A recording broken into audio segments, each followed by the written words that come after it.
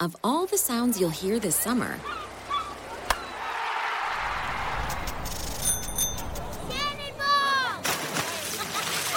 this might be your new favorite. They're blending up the new chocolate chip iced cap at Tim Hortons. Real chocolate chips blended into an iced cap for a sweet summer treat. It's Tim Hortons' frozen take on a cappuccino. And it just might be the best sound of summer. Hurry into Tim Hortons for the new chocolate chip iced cap. Limited time at participating restaurants. Robin McCarran. Should we begin with the puking, or should we begin with the topics that will change the face of WWE forever? Jeff Hawkins. We are not here to talk about Curtis Hughes. You're listening to Shake Them Ropes with Robin McCarran and Jeff Hawkins. Nobody's listening for hockey talk.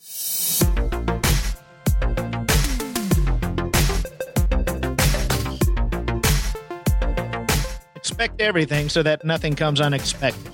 Norton Juster, Phantom Toll Booth.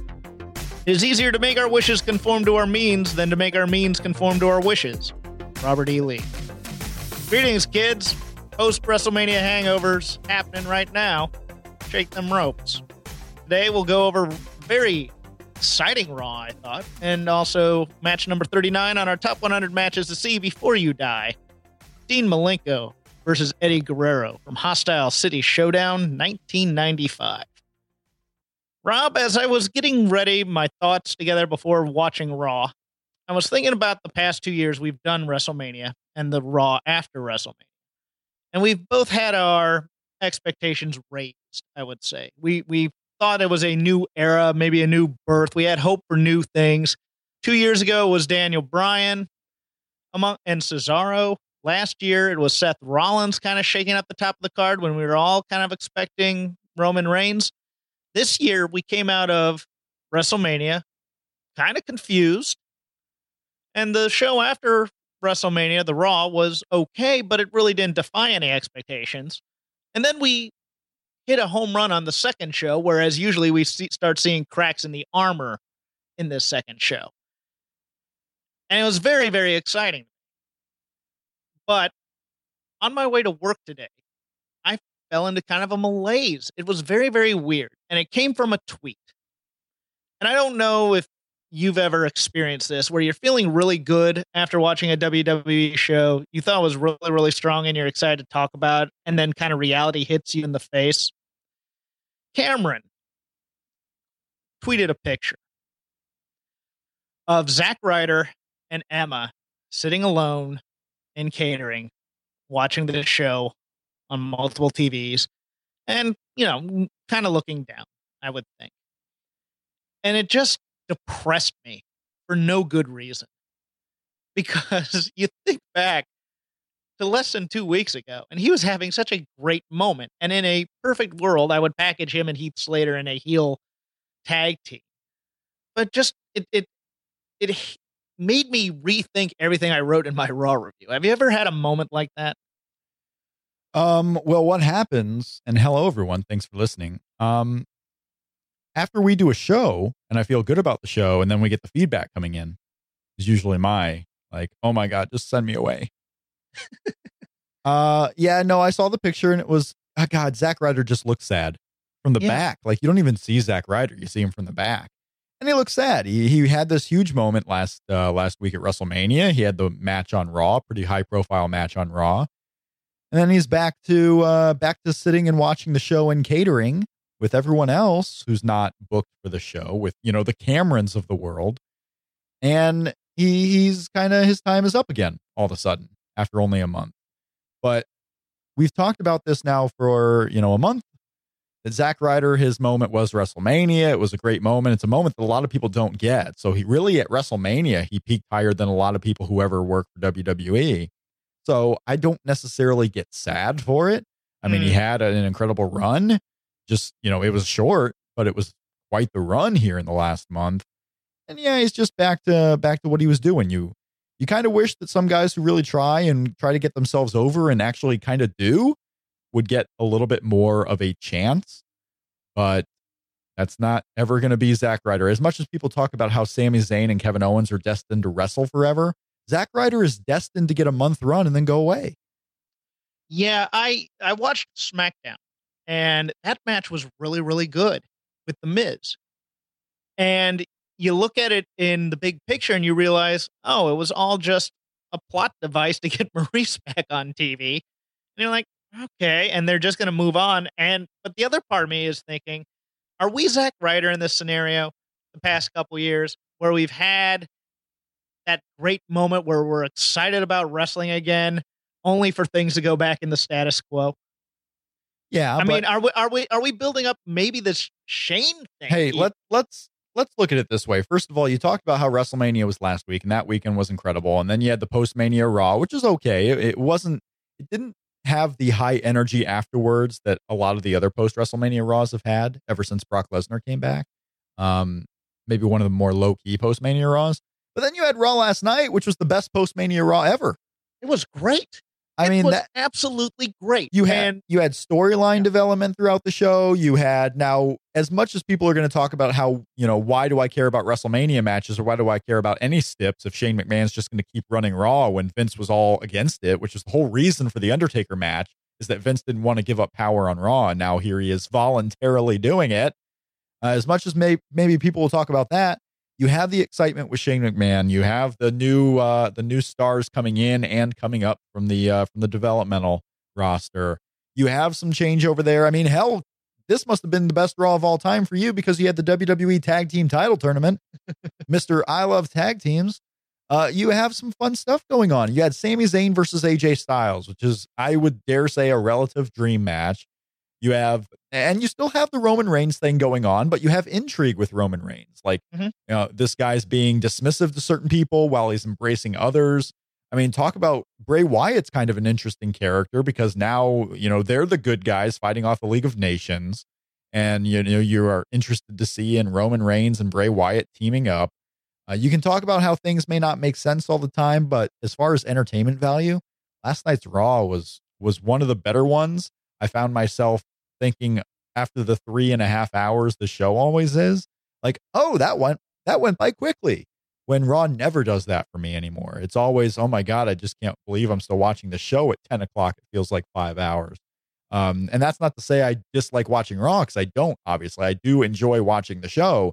You can be an ardent supporter of the show and still know it's way too long and way too much time devoted to this one show on a Monday night. But last night's Raw went by quickly. I thought it was a lot of good stuff. Yeah, for me, I think the key was the lack of exposition and McMahon's bogging down the story. Shane McMahon was basically a babyface commissioner from the territories who comes in and just he's kind of a through line. He just keeps the story moving. It's almost, I almost likened it to the Mad Max movie this past year, which didn't have a lot of exposition or subplot to it. It just kind of went straight forward at you, and everybody went along for the ride. But it was varied. Bray Wyatt is a fascinating babyface right now. The tag team tournament is going to be interesting. And you had two, for lack of a better term, Bola-style matches, Battle of Los Angeles matches in Los Angeles. You had the Kevin Owens versus, oh man, how did I blank so quick? Cesaro match. And that was interesting in its own right. Yeah, and if you're talking about, pushing Cesaro, guess what? He's beating Kevin Owens. He's performing super well in a 4-way. It looks like that's what your match is going to be at Payback, is Cesaro and The Miz. And so they're not doing Zack Ryder. I mean, Zack Ryder, we talked about, is done. Mm-hmm. Yeah. He's back to where he was. Emma wasn't anywhere. They kind of did the Emma and Becky Lynch continuation on the YouTube page. Not on Raw, but on YouTube. That was a great Becky promo. Oh, the Becky promo was fantastic. If you haven't seen this Becky promo, go. I actually placed it in Jeff Hawkins' Raw review up at voicesofwrestling.com. I put the Becky Lynch promo right after Jeff talks about no Becky, no Sasha on this show. I wanted to give you some Becky Lynch, and I wanted to put that promo up there. So if you go to voicesofwrestling.com, Jeff Hawkins' Raw review, the video is up there of Becky Lynch kind of giving a little bit of a jab at Emma. Emma talks about, I'm stealing things. Well, I'm not the one who steals things. Wink, wink. But yes, my Raw review featuring Rob Carrad's punctuation. Putting my punctuation in there, plus videos, plus whatnot. I changed the words of things here and there. Made things mean different things if I didn't agree with Jeff's sentiment. So go check it out. What? The newly corrected Voices yes. of Wrestling rundown. You had the AJ Styles Sami Zayn match, which was great. I thought. Sure, there were logical plot holes. Like, I agree with a lot of the sentiment about the rematch clause, which I don't like as a trope anyways. Well, it's interesting, but if you're going to always do the rematch clause and make it seem like, yeah, their hands are tied, like Steve Austin would always do it. We're talking years and years where the authority figure just can't do anything about it because the rematch clause is in the contract and you can't just say, no, I'm not going to give it to you. You can add stipulations, make it tough, but you have to give the wrestler their rematch. And instead, Shane McMahon said, no, I'm just not going to do that for you. And that was the way out of Kevin Owens not getting an Intercontinental title rematches. No, I'd rather just not. But hell, logically though, if you're Shane McMahon, like, you're not running Raw full time. You were brought back on a whim. You're here. You don't have to follow anyone's rules. Who's to say that Kevin Owens doesn't go after Payback and say, hey, Vince, knock, knock. Guess what? This person you put in charge fucked me over and I deserve my contract. If you want me to own Raw and sue this place to the ground, you better give me my rematch back. So there's still time for that to happen down the road. But this Raw was absolutely, I just thought thrilling and fantastic. And we enjoyed it so much so that we should probably just go down and talk about the key things on Raw. But before we do that, I have a new segment, Jeffrey. Oh, I don't have any imaging for it. I don't have any music for it. I just will say this. It's a new segment called Rob's Reasons Why Pro Wrestling is Awesome. This is a segment where I go through my various list of reasons, not in order, just, kind of the reasons that kind of popped up on Raw last night. All I can think of is the NXT Power Rankings, which has gone by the wayside. Nope, we're going to bring the Power Rankings back. We're going to bring the Power. There was just too much of a shuffling. I didn't want to make it crazy. We'll bring back the NXT Power Rankings. Don't drop the bit here, Jeff. I will not drop the bit. We start a segment and maybe we'll never get back to it. Much like Cheat the Ropes Theater, we could drive it into the ground. No, Rob, why is pro wrestling awesome? Well, I'm going to peruse the old list here. Oh, this one kind of fits in with what happened on Raw this week. Number 30,281. Reason why pro wrestling is awesome. Sami Zayn can wrestle Shinsuke Nakamura, Kevin Owens, AJ Styles, and Stardust in the span of 2 weeks. That is reason why pro wrestling is awesome. Reason number 49,277. A guy like Dr. Phil can come out and out-promo Shane McMahon on WWE TV in 2016. Yes, both of those people were not only just on Raw, but Dr. Phil out-promoed Shane McMahon. And that, Jeff, is a reason why pro wrestling is awesome. Let's talk a little bit about Dr. Phil. We will, but first, reason number 4 why pro wrestling is awesome. WWE fans can get super excited for a tag team that 4 months ago, everyone was calling boring and a waste of time. And they're now coming in to work fan favorites like the Dudley Boys and the Ascension. Yes, the Bullet Club came into WWE last night. Carl Anderson and Luke Gallows showed up on WWE TV. 4 months ago, I couldn't hear anything, but oh my God, these guys are a waste. They're stale in the tag team division. Get them off my TV. And now we're all super hyped about them coming in. I agree. It's exciting. We'll talk about that. But first, let us talk about Dr. Phil, Jeff. Dr. Phil last night on Raw was all over the show. And he was great. He's possibly one of the best guest stars they've ever had. He did really good. I mean, he's going in the Hall of Fame next year. In terms of a guy who comes in, gets it, buys in, has absolutely no self-awareness about himself, doing it. As I tweeted, and you seem to like it, I believe, during that Charlotte Flair backstage promo, he held on to his character and held his own with Ric Flair and Charlotte. Oh, yeah. Better than Charlotte has since being brought up. And Charlotte was good in this segment. Don't get me wrong. Charlotte was really, really good in this segment. But people will corpse. They'll break a little bit. Once it gets hot and heavy, they'll be a bit hesitant. Not Dr. Phil. Dr. Phil won a woo-off with Ric Flair. That's impressive. And the only kind of clunky part was him being out there in the promo he cut about the women's division, which seemed very out of place. But other than that, his stuff, like the comedic reaction during the Golden Truth segment was fantastic. I thought he was great throughout the show. I know there have been a few people who have kind of criticized him. I don't know why.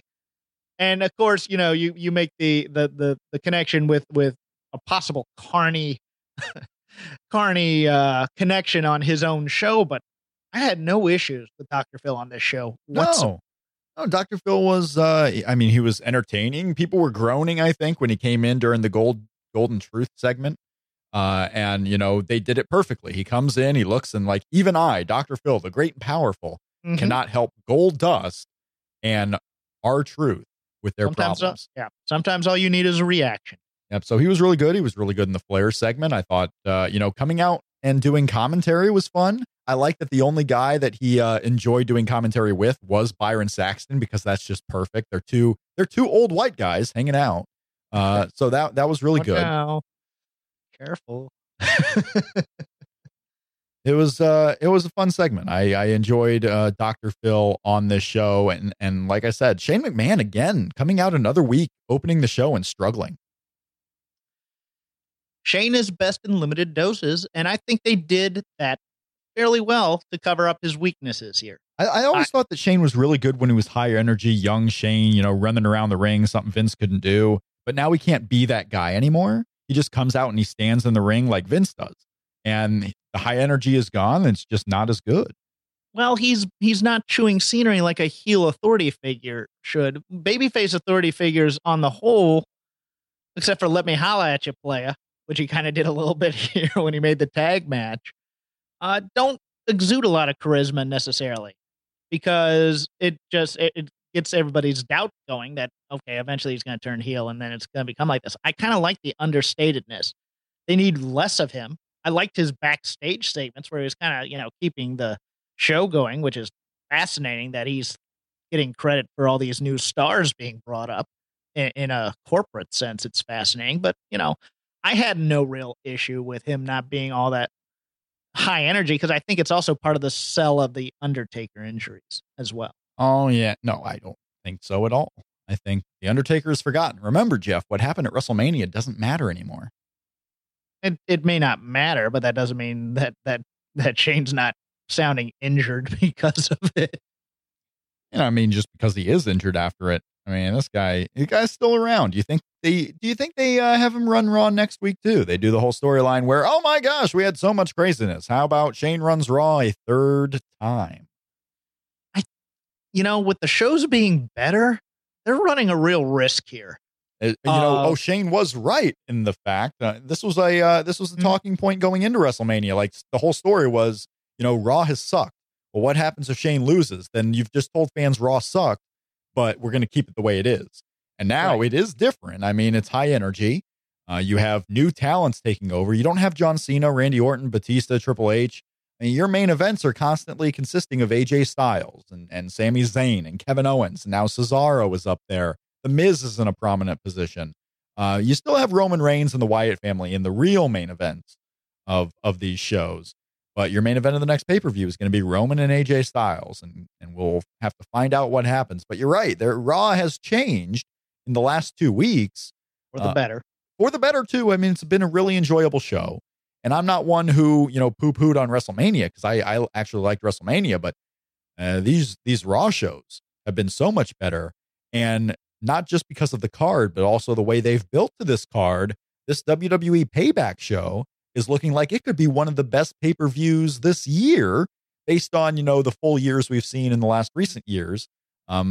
This Payback show is looking really good between Styles and Roman Reigns, Cesaro and Miz, Kevin Owens and Sami Zayn looks likely, Chris Jericho, Dean Ambrose. Mm-hmm. It's looking like a killer show. And they did a lot with guys that kind of needed rebuilding a little bit. The Miz stuff is fantastic, and Maurice is a welcome addition to it. I loved the snobby Hollywood writer type stuff. The homage to Van Halen's hatred of brown M&Ms in a bowl. I thought that was really good. Dean Ambrose could be a little bit better, but this is what he is right now, and he's still very interesting to watch. And he was great with super serious Chris Jericho here. I thought the tease of Sami Zayn being put in a triple threat kept me on edge. And they kind of swerved us by not putting him in because I think we were expecting him to go in and, he'll take the sacrificial fall at first. But I liked this. This. Well, no, I thought there was no doubt. I thought there was no doubt that Sami Zayn was going to lose to AJ Styles or that Kevin Owens would interfere. Or that Kevin Owens. Yeah, there was zero chance at a 3-way at Payback. Zero. See, I was thinking once they kicked Kevin Owens out of the building, it was part of that. Ooh, well, but at least it gave me that intrigue. Let's put it that way. Yeah. I bought in for a little bit. And that's good. And and Natty and Charlotte had their best match. Yep. On this show. The ending, I think the ending could have been executed a little bit better because I think it got the heat on the ref rather than the heat on Flair. I personally would have had Charlotte kind of struggle with threatening to tap and then have Rick pull out the ref and just punch the ref. And that way it's a pure disqualification rather than the ref can see her tapping while he's getting pulled out. And you're just like, oh, come on, man. But other than that, but up until then, that match was great, I thought. Yeah, and definitely was Natty's best against Charlotte. Oh yeah, no, I really enjoyed the match too. I mean, the finish is Raw does this. They give you the really long match to enjoy, but then the finish is going to be sucky because they're trying to build up this match on a pay-per-view. And if we give you every single bit of it, why would you watch the pay-per-view? Even though they gave you the part that most of the people in our bubble are going to be wanting to see the most. I mean, we really want to see the actual matches. But you need to get a finish there, and we'll get the finish at Payback. It really looks like they're going to go all the way to Payback with Natalya versus Charlotte. Sasha Banks hurt right now. Bayley not on the main roster. Becky Lynch getting her work in with Emma. Let me ask you this, though. Does Emma and Becky Lynch actually happen at Payback or the Payback pre-show? I'll even give you that one. Or is that a match that we'll see just, on a SmackDown at some point? I think more than likely it happens on the pre-show. I would like it on the main show because I think 2 women's matches on the main show would be a sign of an overall roster overhaul. I'd much rather have. Oh, you could. I think right now the matches that are up there, you can't. I would say the pre-show is probably most likely. The fact that they weren't even on Raw. I mean, unless they just show up on SmackDown tonight and wrestle. The fact that they weren't on Raw tells me they're going to build that up over the next couple of weeks. Get some run out of it and go all the way to Payback and put it on the pre-show. That Chicago crowd will be appreciative of Becky Lynch and Emma. Yeah, I agree, and they're going to be appreciative of Emma. My thing is, I'd like to give it a little bit of time, and the pre-show sometimes gives you time and sometimes doesn't. Sometimes it gives you done. Yeah, they may just try and squeeze 2 again, like a Kalisto title defense here, but I think with time you could really rehab Emma here as well in a Becky Lynch match. I think Becky does need a little bit of rehabbing here. She needs a win to me, but I think Becky also needs to, or not Becky, but Emma needs to look strong here in some way. And then you have a nice division really shaping up here. A nice division. That's what's happening. I mean, when you have Sasha Banks coming back, there's going to be a lot going on there. This episode of Raw was intriguing for another reason. I referenced it earlier. The Bullet Club, as most people know these 2 guys by as members of New Japan's Bullet Club, Carl Anderson and Luke Gallows. Luke returned to the company. Carl Anderson debuted with the company last night on WWE Raw. They took out the Usos during this whole tag team tournament. I know when they announced the tag team tournament and they actually showed the brackets, I was trying to see if there was like a mystery team somewhere in there. Like maybe that's what they'll do. Full disclosure, we had gotten a hint, and I was hinting at it on Twitter all night long. We had gotten basically hints that they were going to interfere with the Usos at some point on the show. We just didn't know what, was exactly going to happen. And they indeed came out and beat up the Usos. And it looks like, I don't know if they're going to, take them out of the tournament, if they're actually going to be paired with the Usos, or maybe they're just taking out any tag team they want. But they are here. Finn Balor is not. AJ Styles was not here a part of it. And it looks like your idea for the Roman Empire has crumbled. But Carl Anderson and Luke Gallows are sort of here, even though they were treated like outsiders. I couldn't help but compare it to when Scott Hall debuted on WCW Nitro. Like, they called them by their name, so at least there was that. Like, we know who these guys are. It's Luke Gallows. It's Carl Anderson. But what are they doing here? And then they were kicked out. They were sent through the crowd, not the back of the arena. It's an interesting way to introduce these guys as kind of like outsiders to the promotion. I liked the introduction. It was short, sweet, to the point. It has an air of mystery about it because they may not even know who they're going to put these guys with, if anybody, just yet. I disagree that it crumbles my theory. I think it's perfect to attack the Usos if he's teaming with Roman Reigns, because now he has a team he can count on rather than his family. I think who they attack next will give you some sort of hint. And you know what? They could go with Reigns. They could go with AJ. They could go with Balor later. They could go with either of those two and then bring Balor in as the real mastermind behind the whole thing and turn on either one of those guys. I'm liking this. I like not knowing, and it'll be intriguing from here. It is intriguing, yeah, because I mean, from all accounts right now, if you're just looking at it right now, they haven't left anything closed. Obviously, everything is still wide open. You can go and say they're just going to be another tag team in this division, but hey, the tag team division is growing, and it's growing with those who are seemingly more important. They're bringing back Primo and Epico. You have the Vaudevillains who just debuted, who are going to be, again, they weren't on Raw this week. They're going to be on SmackDown. You have the Usos, who are, one of the veterans of that division right now, the Dudley Boys, Enzo and Cass. This is not a division of just, there's 10 teams, but none of them matter. This is a division where 6 of the 10 teams kind of matter. I would agree. These Epico and Primo prelims are terrible in terms of establishing them as a team. You still have teams in NXT that are fascinating. So I'm glad they haven't cannibalized anything just yet. Also, yeah, but you're right. It left a wide open. We have questions, but we don't have answers yet. Correct. Yeah, and I'm fine with that. I'm absolutely fine with not being ahead of the story here. Oh, absolutely. I'm sure we're going to get Enzo and Cass versus the Dudleys in the tournament at some point. Mm-hmm. I'm interested to see what they do with the Vaudevillains here. I really am, because right now, as you said last week, they've been relegated to SmackDown. So do they win a match and then become sacrificial to whoever the face team on one side is? Or do they win a couple on SmackDown and then appear on Raw as big deals? That would be intriguing.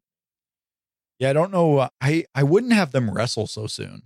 And if you have this, maybe you even play it within the Shane McMahon power storyline. Like, who are these guys? Oh, Shane's bringing them in, but they haven't been signed to wrestling contracts because I don't technically run Raw. I was just bringing these guys in for the show I was running.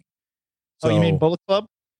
Yeah, like. Okay, I was talking about the Vaudevillains. Oh, I'm sorry. Yeah, I was like, okay, where that come from? I don't even give a shit about the Vaudevillains. I got to be honest. They could go away tomorrow, and I won't care one bit. All right.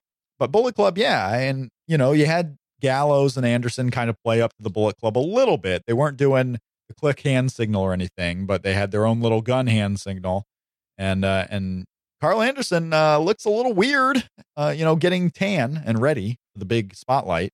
But no, they look good. You can see that Carl Anderson's been prepping for this debut. I mean, looks in good shape. Those two boys are going to be settling up this tag team division here. What is the one team in WWE that you most want to see against Carl Anderson and Doc Gallows? Brothers of Destruction. Yeah, but we kind of already saw Gallows and the Undertaker. Yeah, that's true. We actually saw both the Undertaker and Kane. You mean out of established tag teams right now? I would say you can't just put two wrestlers together and say, here you go. I'd love to see if we could do a throwback match of some kind and bring back ECW era Dudleys. I'd love to see the Dudleys versus these two in just a brawl. Well, none of the was up spots or Devon get the tables, just old school angry Dudleys against these guys. I tell you what, the Dudleys are an interesting kind of, tag team right now. They're kind of the focal point for what you could do with Enzo and Cass and for what you can do with Gallows and Anderson. Because you're right, a promo battle between Luke Gallows and Bully Ray would be quite fascinating in WWE world. I would love to see those two teams go. Now, it really is interesting because, again, we talked about, 4 months ago, if you're a fan of New Japan Pro Wrestling, Gallows and Anderson have kind of been stinking up the joint in the tag team scene for a little while. Maybe it's just because they were stale and there weren't a lot of other teams to face. But them going up against the Dudleys doesn't inspire a lot of confidence that they're going to be much better in the ring. The Dudleys aren't super great in the ring at this stage. But WWE is entertainment based. You got to talk people into the building. And so far, Enzo and Cass are talking people in. Bubba Ray did a really good job going up against Enzo. And Enzo, I was pretty confident. I think you were pretty confident too, but we still had our questions. Like, how would Enzo actually do up against Bubba Ray specifically? And we got a little bit more of that last night, and he did perfectly. They were excellent. This tag team division, if you have Carl Anderson and Luke Gallows in there, the Dudley Boys, the Usos, Enzo and Cass, there's a lot of different ways you can go. The matches, no matter the combination, I don't think are going to be, super great, but they're going to be standard WWE. Yeah, they're all going to be standard WWE, but really that's standard what Gallows and Anderson have been doing. So it's not like they're going down a peg. You're getting Anderson and Gallows. You're getting true Anderson and Gallows. And then there's still time if you want to put someone with them and actually make a club, make a faction. You still can, whether it's Finn Balor, whether it's Roman, whether it's AJ Styles, whether it's someone completely random. Maybe it's some other new guy from the developmental roster. Maybe they just decide to go their own way with it. Yeah, or Shane. I hope they don't go that route. Yeah, I mean, I hope they don't do because Powers corrupted him, and now we need to win the WWE back. I'm hoping all those long looks by Shane aren't meant to kind of go, oh, he has ulterior motives here. What could they be? His motives already have been placed. His motive was to take over Raw. He had the lock box that is now gone. And he lost. If I lose something, like if I lose the World Series, can I just call for another World Series game and win it? Sure, you can. If I lost 4 of 7, and now I'm the Royals or whatever, and I'm losing 4 of 7, and I just say, you know what, let's play a 5th. Let's keep this going here, just because I want to. Doesn't make sense, but it's entertaining. If they keep doing what they've been doing the last 2 weeks on Raw, I will be completely fine with it. Yeah, and the LA crowd got it with Cass and Enzo very quick. Yeah. They learned very quick because it was about 50-50 to start, but they caught on as it went. It's LA crowds are kind of half casual, half hardcore. So they have to learn a little bit here, which was fascinating to me when it came to Roman Reigns quite a bit, because LA has always been a friendly city for Reigns for the most part. And tonight they weren't, but for Enzo and Cass, they got it, and it looks like Enzo and Cass are going to be fine until booking possibly takes over. But until that time, enjoy the ride. The Los Angeles crowd. I mean, Carl Anderson, formerly of Los Angeles, 10 years ago, living there. Not that anyone would really think of him as a Los Angeles guy, but that had to be pretty cool. Debuting in WWE in an area he lived at for a short time. And they're here. Where do they go next? I don't know. But we had the tag team division winners of the tournament. We had 2 of the matches last night on Raw. We have the other 2 first round matches tonight. A little bit surprised it was an 8-man tournament, an 8-team tournament. I knew we've been talking about it. I knew they had that many teams, but at the same time, when you actually see it all back to back, it's kind of a little weird that, oh my God, yeah, there are just so many teams in WWE. And there were teams that weren't even in the tournament. Primo and Epico, the guys that haven't shown up back yet. They didn't have to bring anyone from NXT except for the Vaudevillains. And it makes me think the Vaudevillains were brought up just for this tournament, and that there's really no other idea for them other than to be a tag team in this tournament. I want to bring up the brackets here. The New Day went on for about twice as long as they should have in their promo. That's worrying to me, that they keep having them go out there and too much of a good thing is going to fall and going to crumble underneath them, because the New Day, I thought, were going on there and entertaining the crowd, but then at a seemingly great point to stop, they just kept going. Yes. And you can tell the crowd's going to get tired of it quickly. But so far we had the Dudley Boys winning their match. Mm-hmm. So they'll go on. Enzo and Cass for sure are going to win their match. So it should be Enzo and Cass versus the Dudleys, unless the Dudleys somehow, take out Enzo and Cass, ruining their first match. But I just don't see Enzo and Cass losing their first match on the main roster. We had Golden Truth, who will be on the show tonight, SmackDown. And your other tag team winners were the Usos. The Usos winning their match over the Social Outcasts before the jump and the beatdown from Guns and Gallows. Heath Slater really good in that match. Heath Slater was too. really good. That they're fun. They're fun. Those guys, those rapscallions in the Social Outcast.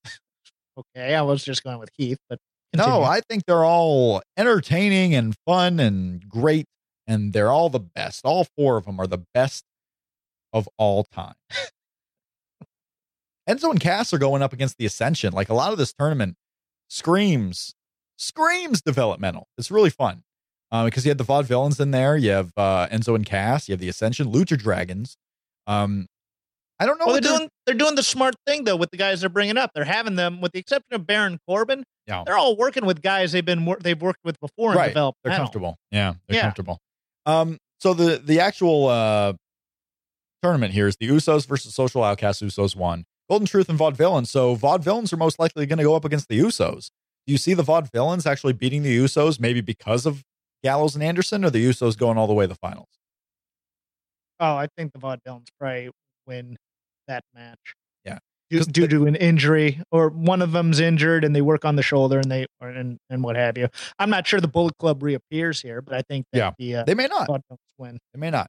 Enzo and Cass going up against the Ascension. I mean, Enzo and Cass have to win that one. They'll face on the Dudley Boys. So Enzo and Cass, the Dudleys, going to happen here in the semifinals, most likely, and not at Payback. Maybe it happens at Payback again if the Dudleys don't win the tournament. Maybe. I think what happens is Enzo and Cass get the first win, and then the Dudleys cost them the next match. Yeah. So I kind of think the finals here will be, everyone I think is going with the Usos and the Dudley Boys, a rematch of WrestleMania, but I would say there's some wrench going to be thrown in here somewhere. Yeah. You know what? I could actually see the Vaudevillains and Enzo and Cass if they wanted to do that. Vaudevillains, Enzo and Cass, and then maybe the Vaudevillains even win, because also remember the New Day are your tag champs and they're baby faces. So are you going to do babyface versus babyface? You're going to do heel. Right. Vaudevillains and New Day can happen at Payback, and then you do Dudley Boys, Enzo and Cass. And then Usos and Anderson and Gallows if you really want to. I mean, this could be a tag team heavy show that also gets us a lot of matches for Payback, like a lot of matches.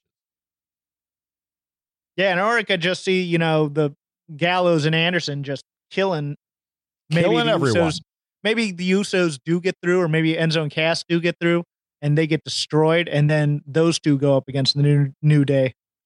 I was watching, I tweeted about it at Shake Them Ropes on Twitter. I tweeted about it just a little bit because I thought it was interesting. I went to the WWE YouTube page to check out the views of all the highlight clips from last night's Raw to see what most people were kind of checking out and getting excited about. And I don't know if it's because it was, the Anderson and Gallows debut happened during the Usos and Outcasts match and segment. So the segment was labeled the Usos versus Social Outcasts, which to me wouldn't scream that, oh, I have to watch this video. I got to find out what happened in this particular match. If you didn't know Gallows and Anderson debuted, or didn't know where in the show they debuted, or whatever the case may have been, you may not have been checking out this video just for that. But I was looking at the view counts, and the most viewed highlight clip from last night's Raw is the main event clip, the Roman Reigns and Bray Wyatt teaming up against Sheamus and Alberto Del Rio. That you can probably see. I mean, among casuals, Roman Reigns is kind of a big deal, and Roman Reigns was in the main event. That would be seemingly the most important thing on the show.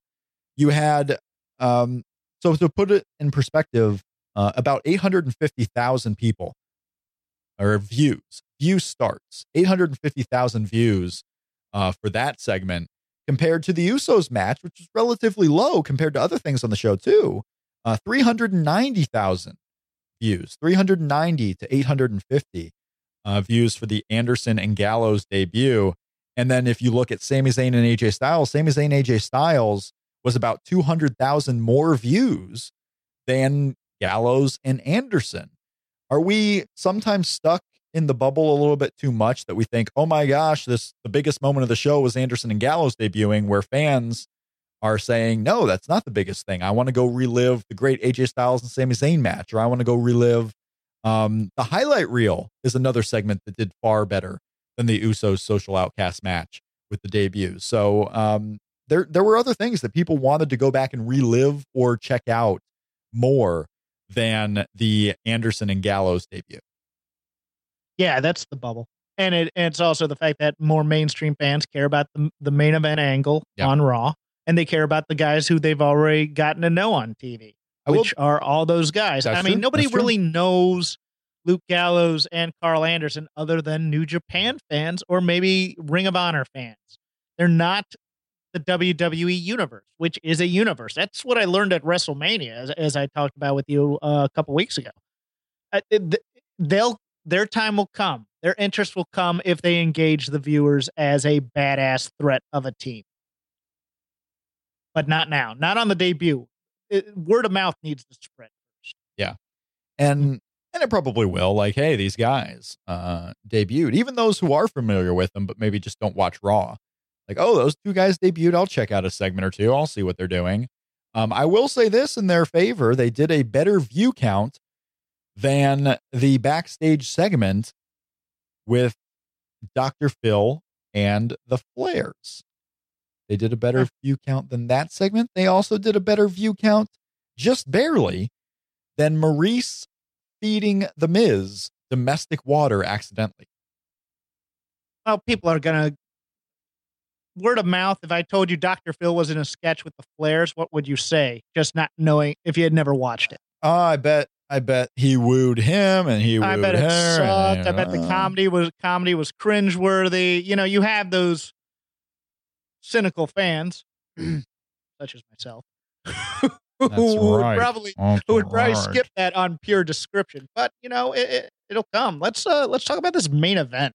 Let's talk about this main event. We had Bray Wyatt, who promised anyone but Roman. Well, they picked Roman, so now he's kind of just settled into that fact. We had Shane McMahon putting Bray Wyatt in a tag team match with Roman Reigns, going up against Sheamus and Alberto Del Rio. No Wade Barrett on the show, so Wade Barrett did not get any revenge on the League of Nations tonight. But for all we know, he just may be gone. They mentioned him, but they mentioned him because it was an angle that happened last week. Will he come back and get revenge? We'll see. Maybe he just goes away forever. But yet Alberto Del Rio and Sheamus going up against Roman Reigns, Bray Wyatt. They worked together. There was some dissension just for like, okay, I don't trust you. I'm going to, be the one who starts this match and so on. But overall, they kind of worked together. And, Roman Reigns protected Bray at the finish by giving a spear to whoever it was, Sheamus or Del Rio. And they kind of face off at the end, but nothing comes to blows with these two guys. They just face off and that's it. A few things about this match. Bray has that swagger that Dean Ambrose should have, that kind of anti-authority, on the edge, a little loosey-goosey at times where you're just not sure how he's going to act. That's what Dean Ambrose should be right now. But I love Bray doing this. I loved him as a babyface in peril and as a babyface on fire after getting a hot tag from Roman. He was great here. The League of Nations had a great double team move with that homage to Demolition's finisher, except the backbreaker and the stomp. I thought that was fantastic. And you haven't seen the GIF of this yet. Watch the end of this match when Bray blocks the crossarm breaker and goes into the Sister Abigail, makes the cover. He points to Sheamus right at the same time as Roman spears him. And it's just an awesome looking visual that really makes the ending of this match. I thought this was great. I really enjoyed it. And I don't enjoy the League of Nations all that much, but I thought Bray Wyatt here, and I was thinking, well, maybe they call back anyone but you, and maybe that comes later. But they were referencing that all show. Great. Yeah. They were referencing the history between them. They didn't reference, I don't think, directly the anyone but you, but they referenced their contentious history and how are these two going to work together. So at least you were like, okay, it's not like they decided to team together. It was Shane McMahon putting them. Bray Wyatt's current enemy was the League of Nations. So it's not like he's been pissed off at Roman Reigns still for a year. So it worked. It worked. The main event was cool. It was fun. At that point, though, I will be honest, I kind of checked out of Raw. I was like, I saw Sami Zayn versus AJ Styles, which was great. I saw Kevin Owens and Cesaro, which was great. I saw the debut of Guns and Gallows. I saw a lot on the show that I was really excited about. That the main event kind of came on and I was just like, you know what? I can't wait to watch Better Call Saul. And this match was kind of going on in the background. It's fair because it's Roman Reigns. I was watching it mostly for Bray and seeing how he'd act as a babyface. Yeah. So, and that's another match we can kind of put on the docket for Payback is Bray Wyatt, Braun Strowman, and Eric Rowan going up against the League of Nations. And you have Roman Reigns and AJ Styles. So, I mean, this Payback card It's kind of built. How many matches would that be? If we go Roman Reigns and AJ Styles, that's one. Count along with me, everybody. You One. Bray Wyatt and his Wyatt family against the League of Nations. Two. What we got? Sami Zayn, Kevin Owens. Sami Zayn, Kevin Owens. Two. You can't get lost yet. Sami Three. Zayn, Kevin Owens. Cesaro and The Miz. 4. Charlotte and Natalya. 5. Tag team match number 1, which is the tag team title match. 6. Tag team match 2, which is going to be likely Enzo and the Duds. 7. Becky Lynch and Emma. 8. Dean Ambrose, Chris Jericho. 9. And possibly tag team match number 3, which could be something with Anderson and Gallows. Let's just have another 6.5 hour card. Could be a long one. And I may have even left out one on that. Yeah. I may have left out something. But yeah, that's what it's looking like. A big important show coming up here in Payback in Chicago, Illinois, Jeff Hawkins. So it's going to be a big one. It's going to have a lot of crowd reactions. They're going to be well behind Natalya. They're going to be well behind AJ Styles. So there is a lot going on. Shinsuke Nakamura has been hitting the road with WWE and NXT. He's also booked for some WWE main roster tours coming up. So Shinsuke Nakamura will get to go around with the main roster a little bit. They're getting their money's worth out of him so far because he wrestled, 2 times at Access. He wrestled on the TakeOver show. He wrestled on, 2 of the shows this weekend, maybe even 3 of the nationwide tours for NXT this weekend. Dude's getting some work in, the Shinsuke Nakamura. Well, he and Asuka are doing the Pacific Rim shows. I believe. They are doing that Hawaii. as well. They're doing Hawaii. They're doing, they're doing some shows out there. Baron Corbin was on the NXT shows this weekend just because the main roster was, off as they go to Europe now. And he probably just wasn't ready for the European tour just because of all, the documents that have to get ready and whatnot. Roman Reigns kind of has his gimmick on the main roster. Now he does. He didn't before. Yeah. He didn't Yeah, before. it's kind of weird. But yeah, you debut Baron Corbin, and then Roman Reigns immediately shifts to where he kind of is Baron Corbin. Like, no one's up to my level. I'm going to be dismissive of the indie favorites. I'm going to respect the guys who I should respect, who Vince respects, the Bray Wyatts of the family. Roman Reigns would probably come in and shake Kane's hand. But you've won titles in other federations, but not this one. Yeah. Yeah. He's they got some stuff going on. With Roman Reigns. So it's an interesting dynamic you have there with Roman Reigns and Baron Corbin. That's another one. I mean, God, you put a Baron Corbin match on the pay-per-view. That's 11. All right, we are back after some technical difficulties. Jeff Hawkins, it is time for the top 100 matches on WWE Network to see before you die. We are at match number 39. We are ever so gently making our way to the top 10. 39 from ECW's Hostile City Showdown, 1995. This was a super card. The match is Eddie Guerrero and Dean Malenko. Now, this is not listed as a pay-per-view on the WWE Network, right? This was listed for those who maybe didn't get your announcement last week or maybe haven't seen it but want to after this. Where can the people find this match? Under the Hardcore Television, under the year, or ECW Television, under the year 1995, episode 106. Episode 106 of ECW Hardcore Television, Eddie Guerrero, Dean Malenko from Hostile City Showdown. This, I was surprised when we were going back all the way to 1995. When you're watching this match here, it happened in the ECW arena. The main event of the show, this super card, Cactus Jack and Terry Funk. We're going through the match card. The Sandman and Shane Douglas. I was amazed that the Public Enemy went 19 minutes with the Pitbulls of all teams. Raven and Tommy Dreamer still feuding all the way early in 1995. You called this, when we were talking about the show, you called this the sweet spot of ECW for you. Yeah, I was a senior in college at this time. And ECW, to put in modern parlance, in the wrestling bubble amongst RSPW and Prodigy and your AOLs, if you think about how people talk about PWG and how hot a ticket it is and how people are excited about every card, that was how we talked about ECW at this time. because you had these great technical wrestlers from New Japan, your Eddie Guerreros, your Benoits, your Malenkos. You had your hardcore wrestling, which was kind of the homage to the FMW crowd, which was really picking up steam. You had Sabu coming in, and you also had a mix of veterans who were kind of crossing in between WWF and WCW at this time. You'd have Ron Simmons, Tully Blanchard had come back for a program in early '95 that I had gone to.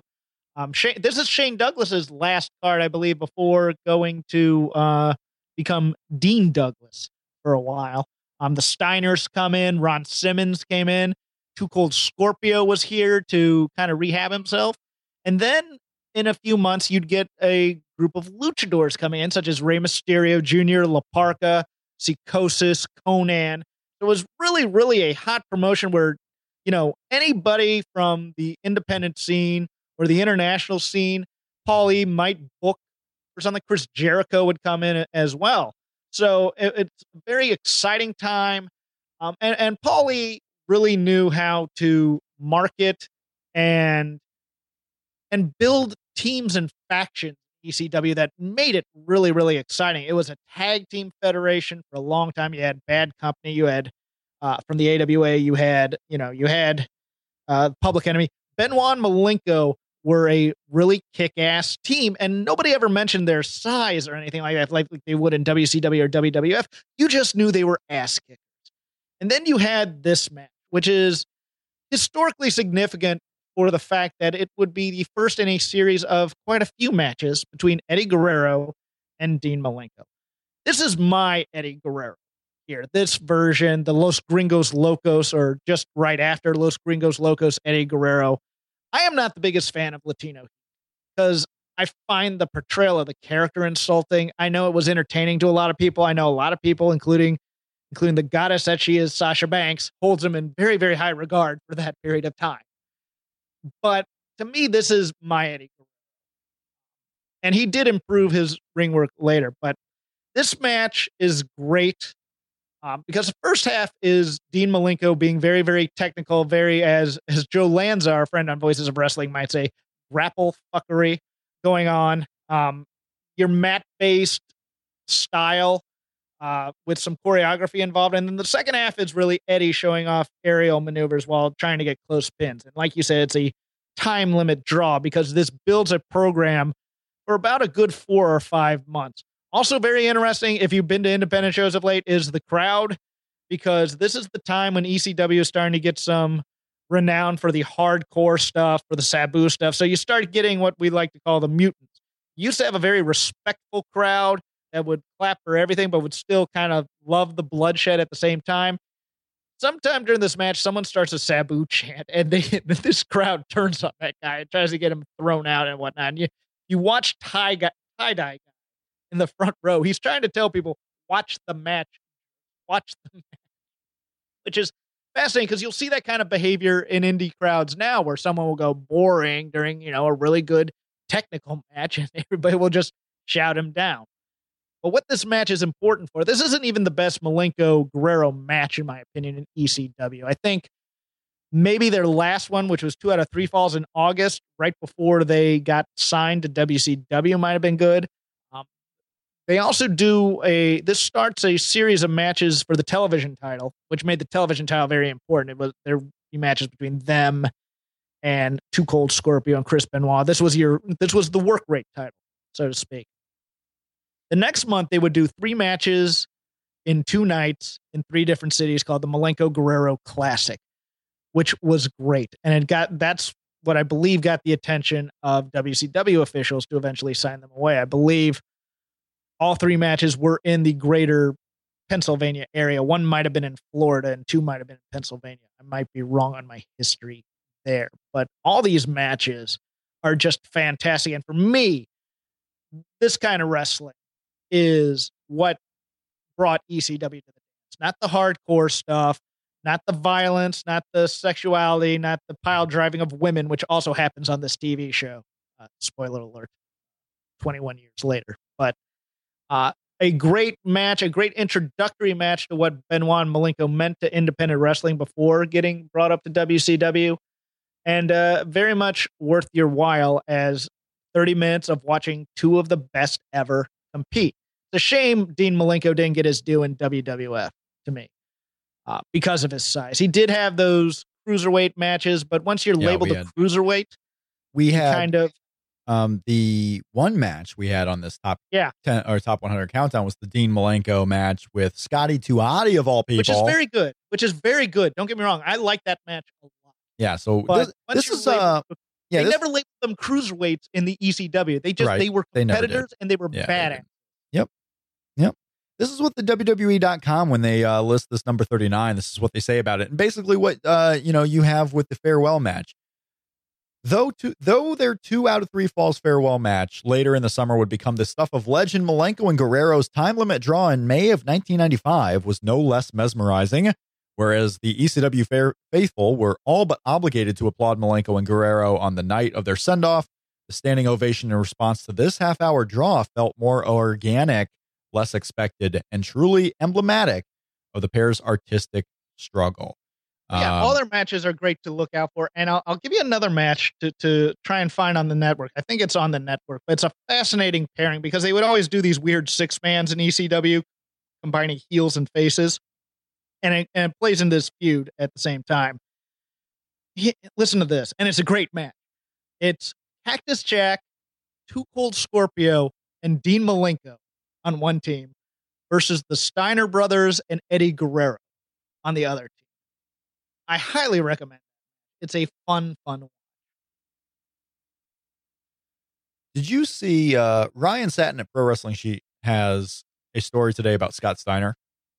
Yes. How he was a witness for a road rage / drive shooting, kind of a drive-by, but really just 2 guys were chasing each other and one shooting at the other. And Scott Steiner, Scott Steiner, the crazy man, is just kind of there in his jacket and his baseball cap on, and his glasses, and he's like, this is kind of a mellow area. I'm surprised this was happening. I love Scott Steiner. Isn't Scott Steiner famous for running someone off the road in a road rage incident?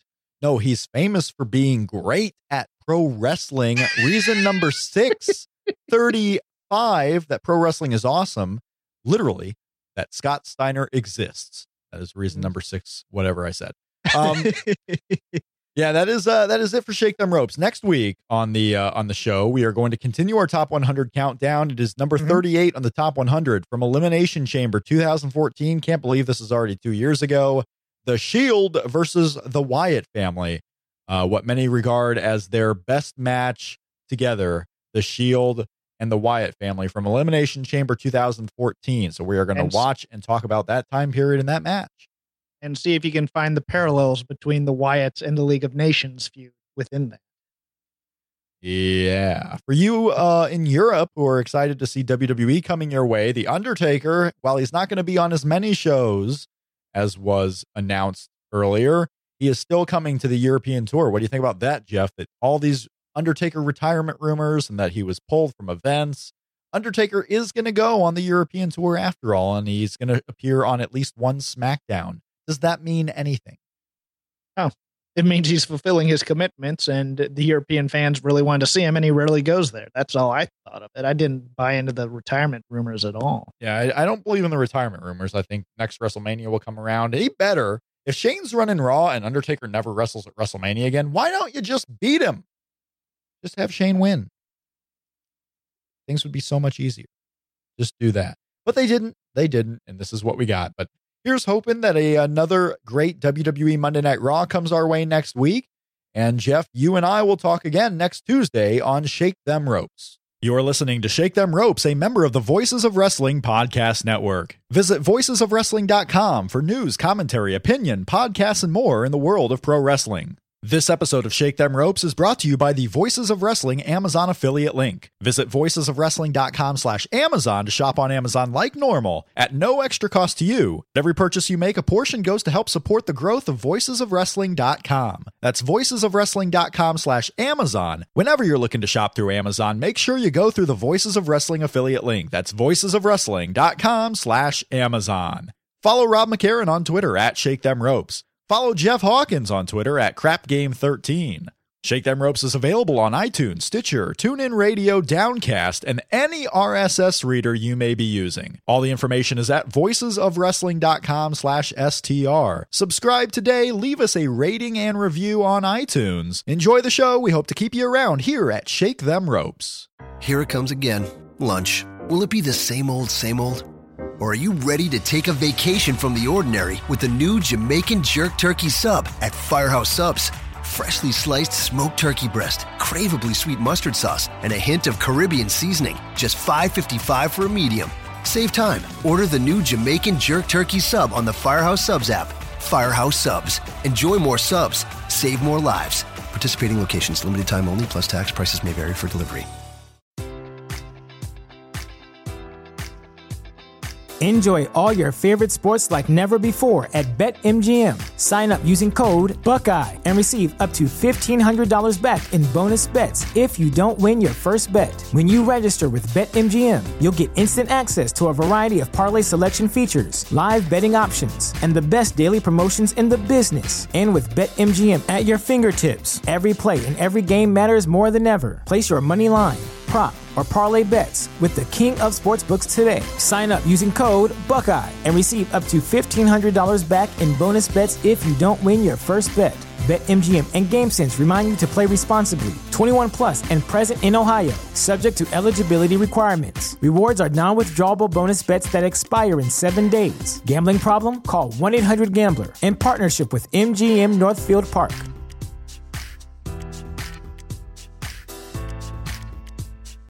You know how to book flights and hotels. All you're missing is a tool to plan the travel experiences you'll have once you arrive. That's why you need Viator. Book guided tours, activities, excursions, and more in one place to make your trip truly unforgettable. Viator has over 300,000 travel experiences to choose from. Everything from simple tours to extreme adventures and all the niche, interesting stuff in between. So you can plan something that everyone you're traveling with will enjoy. Real traveler reviews give the inside scoop from people who've already been on the experiences you're considering. So you can plan with confidence. Free cancellation helps you plan for the unexpected. And 24/7 customer support means you can travel worry-free. Download the Viator app now and use code Viator10 for 10% off your first booking in the app. Find travel experiences for you. Do more with Viator.